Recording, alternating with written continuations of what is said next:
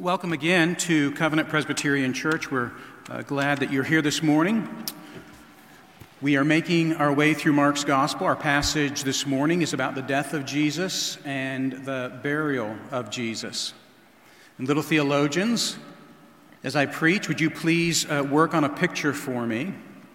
I'd like for you to draw a big sporting event. It's Olympics. Do you watch Olympics on TV? It's Olympics time. I want you to draw tons and tons of people watching an event. Tons of people. Huge arena. No empty seat at all. But what's happening in the middle of all the people is an event in which one person is competing. One person. There's no one in the middle of the audience except one person. So you can work on that as I preach through what is actually a very familiar passage. We're looking this morning at Mark chapter 15, and we'll begin at verse 33 and then go all the way through to the burial of Jesus. Mark 15, beginning at verse 33. Before reading, let's pray together. Father, we love your word. And we ask that by your Holy Spirit you would increase our love for your word. For those who have not spent time in your word this week, we pray, Heavenly Father, that you would fill us with strength and energy and desire to give of our following week more time to the reading of your word. This is how you make yourself known. We thank you for the presence of the Holy Spirit as we spend time in this word. Amen. So again, Mark chapter 15, beginning at verse 33. And when the 6th hour had come, there was darkness over the whole land until the 9th hour. And at the 9th hour, Jesus cried with a loud voice, Eloi, Eloi, lama sabachthani, which means, my God, why have you forsaken me? And some of the bystanders hearing it said, Behold, he is calling Elijah. And someone ran and filled a sponge with sour wine, put it on a reed, and gave it to him to drink, saying, Wait, let us see whether Elijah will come and take him down. And Jesus uttered a loud cry and breathed his last. And the curtain of the temple was torn in two from top to bottom. And when the centurion who stood facing him saw that in this way he breathed his last, he said, Truly this man was the Son of God. There were also women looking on from a distance, among whom were Mary Magdalene and Mary the mother of James the younger and of Joseph and Salome. When he was in Galilee, they followed him and ministered to him, and there were also many other women who came up with him to Jerusalem. And when evening had come, since it was the day of preparation, that is, the day before the Sabbath, Joseph of Arimathea, a respected member of the council, who was also himself looking for the kingdom of God, took courage and went to Pilate and asked for the body of Jesus. Pilate was surprised to hear that he should have already died. And summoning the centurion, he asked him whether he was already dead. And when he had learned from the centurion that he was dead, he granted the corpse to Joseph. And Joseph bought a linen shroud, and taking him down, wrapped him in the linen shroud, and laid him in a tomb that had been cut out of the rock. And he rolled a stone against the entrance of the tomb.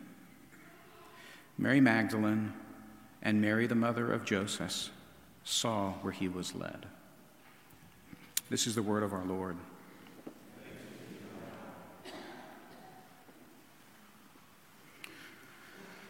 You know that telling people the gospel of Jesus includes telling people about the death of Jesus. Don't you know that? That actually the proclamation of the death of a man is actually, a part of the proclamation of the gospel itself.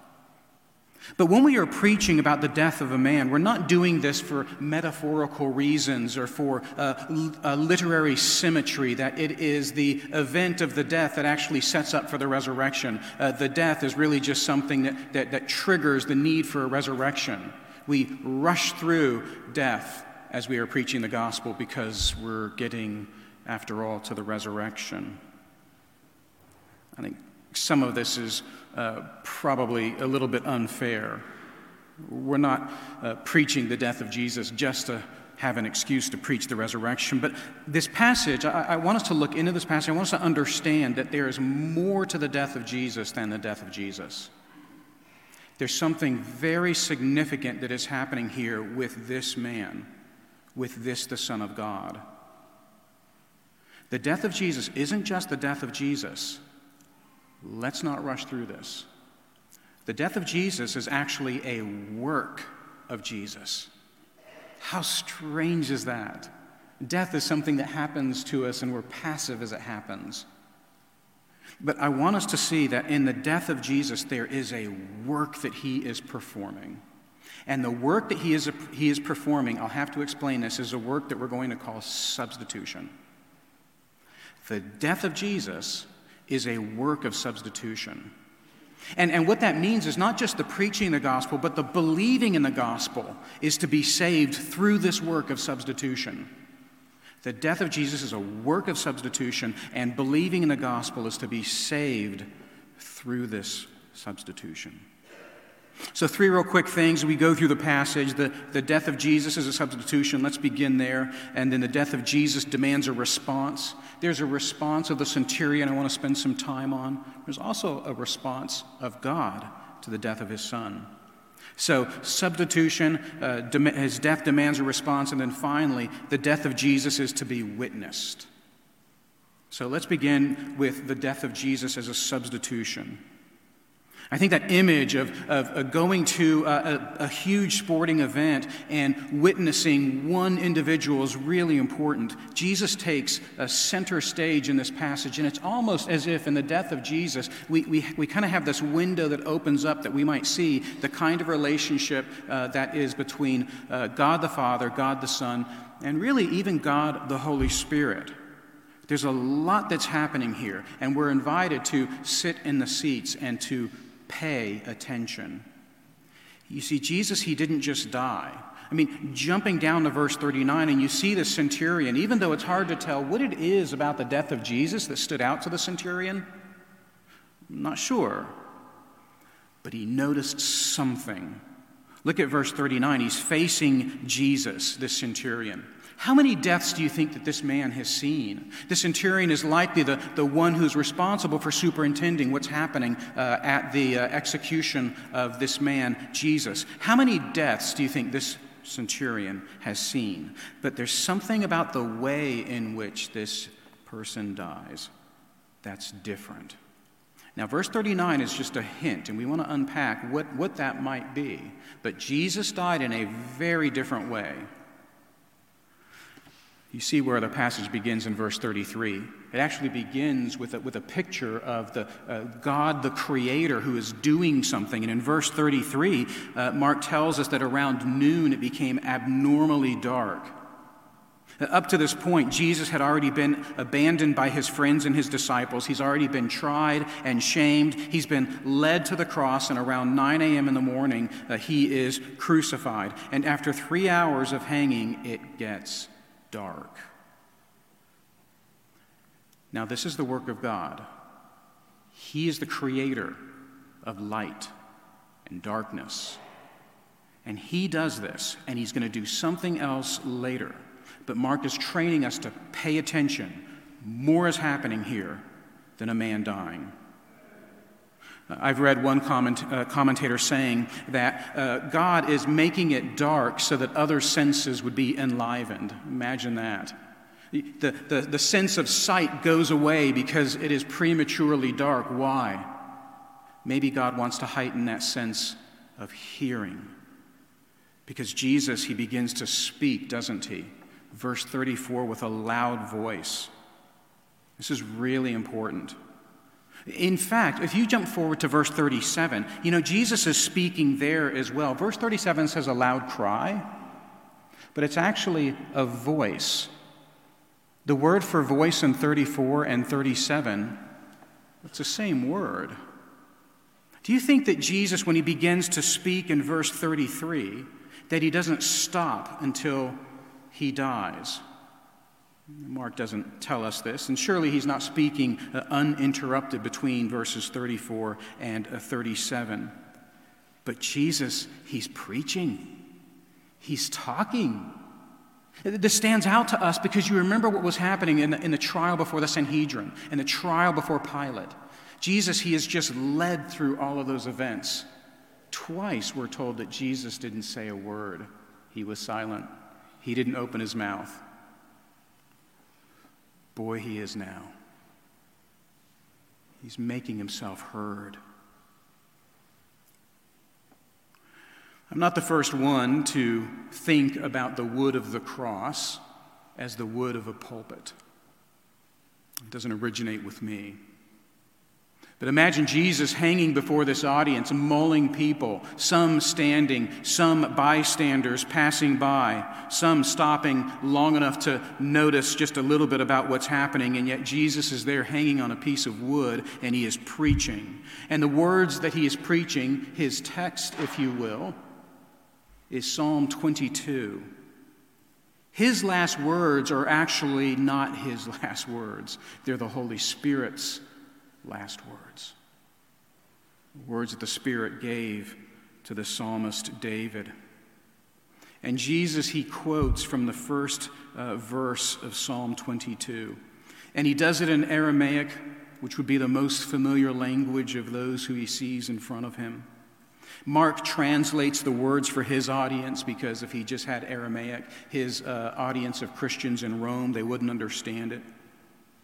But Jesus is expositing Scripture, reading Scripture and displaying realities of that Scripture as he hangs upon the cross.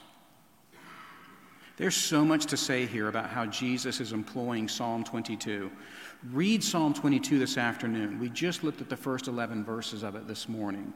There's 31.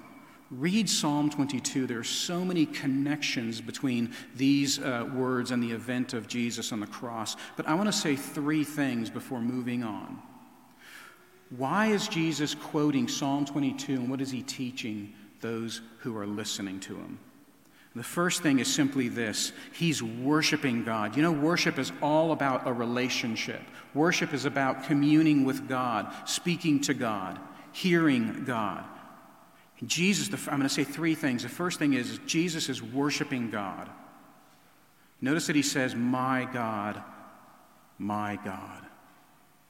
Jesus has no other God. And this God is his God. He's worshiping as he bleeds on the cross. But he's also submitting to God. Isn't this phrase so difficult? That Jesus says that he's being forsaken by God, abandoned by God.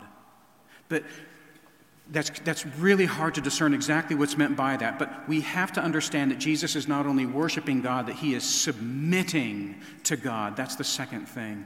God is doing something. Jesus really believes that God is doing something. And now what God is doing is forsaking or leaving or abandoning him. But he believes that God is not static, but at work, doing something. Even as his own ankles and wrists are pinned to wood.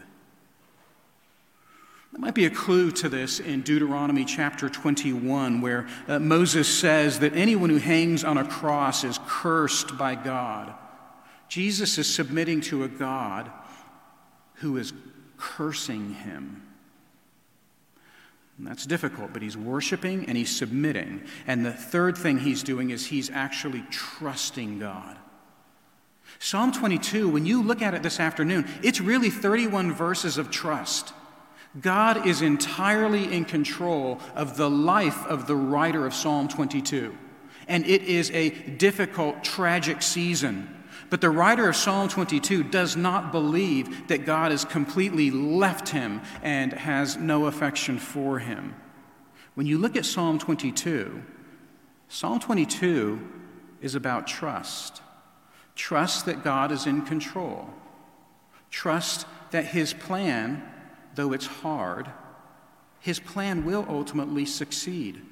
I mean, if you look at the very ending of Psalm 22, the psalmist, the one who says, "Why are you forsaking me?" actually ends with words that show his trust in God's plan. God is one day going to be worshiped by coming generations. That's how Psalm 22 ends. Jesus is hanging on the cross, and he's worshiping, and he's submitting, and he's trusting. And one wonders if the centurion knows what dying people look like. And what they normally do is they rage against injustice. They spit from the heights of the cross at those who are beneath them. They cry in a pain that is indistinct, nothing but warbling sounds, where they just give up, do nothing, and they just die. But that's not what Jesus does. Jesus is worshiping and submitting, and he's trusting. What do you think we're to make of this? What is it that's happening in the death of Jesus? It's something the centurion's never seen, and we should take note. I want to introduce you to the word substitution. We all know that in this particular scene, where are the disciples? Aren't they gone? I mean, we have women, and they're followers of Jesus, but the disciples, they seem to be gone. But over time, the disciples are going to realize that Jesus in his death on the cross is actually a substitution for the sinfulness and the punishment of themselves. And here's where we understand this. 2 verses. Galatians 3:13, Paul says this, "Christ redeemed us from the curse of the law." Oh, do you hear that? Deuteronomy 21. Yes, everyone who does hang on a cross is cursed. But Paul says Christ redeemed us from the curse of the law by becoming a curse for us. Well, that's what he's doing on the cross. He's becoming a curse for us. He's redeeming us from the curse of the law. He's redeeming us from our unrighteousness and our need for punishment. That's what Jesus is doing on the cross. That's Galatians 3:13. Jesus is becoming a curse. He's redeeming us from the curse. 2 Corinthians 5:21. 2 Corinthians. "For our sake he made him to be sin who knew no sin." For our sake, God made him to be sin who knew no sin. Now do you begin to see what's happening at this cross? God, he's making Jesus to be sin. He's cursing him for sin, even though Jesus knew no sin. Why is God doing this? Why is God making Jesus to be sin and then cursing him for that sin? Why? 2 Corinthians 5:21. So that in Jesus, we, you and me, Christian, might become the righteousness of God.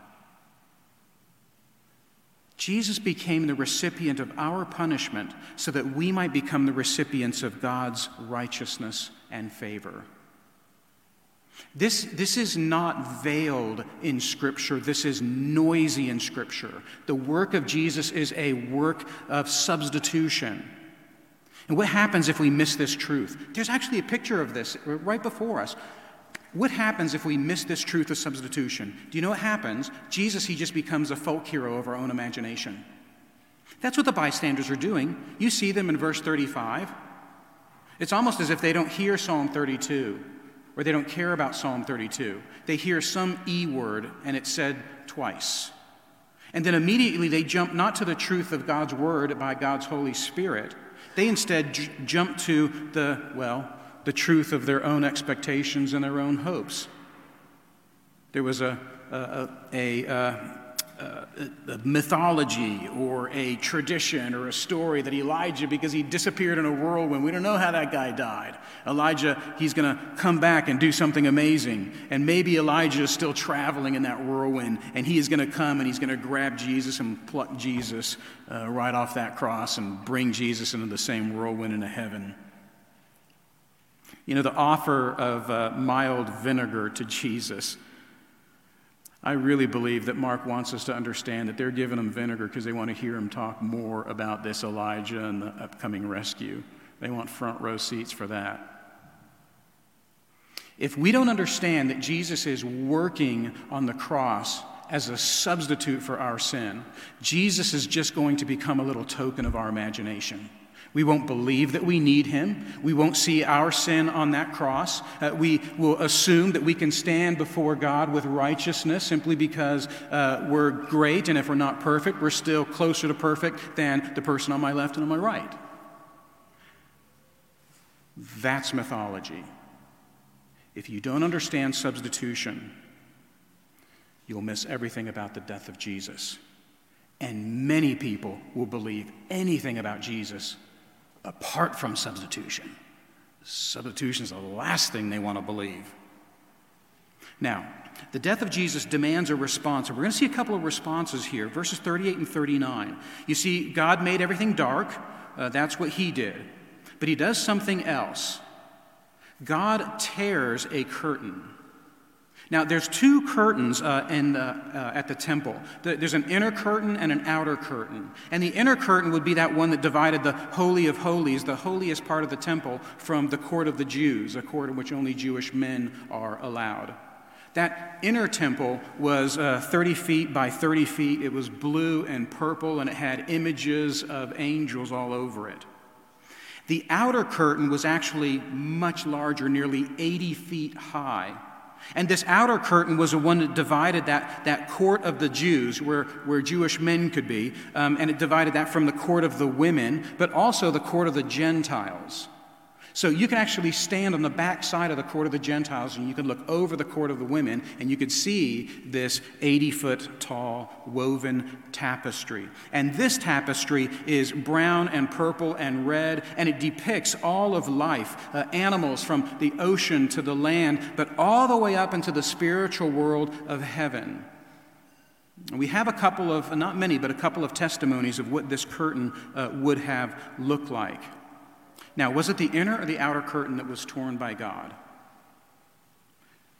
Short answer, I don't know, and you don't either. Short answer. The writer of Hebrews seems to indicate that it was the inner curtain that was torn, the one that actually provides us access into the Holy of Holies. But I wonder if it isn't that larger outer curtain. It's really the same thing. This curtain being torn allows access from the whole world into the very presence of God through Jesus. But that outer curtain, it's massive. It's a 5-story building. You can see it at a great distance. And when God tore this, he tore it, Mark tells us, from top to bottom.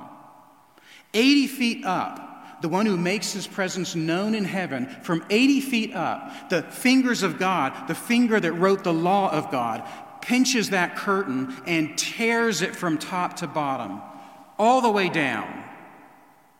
He's tearing open heaven. That's how close he comes to us in Jesus. Something like this, it would have been loud. I don't think that the Roman centurion would have heard the tearing. But it would be really loud. 5-story tapestry.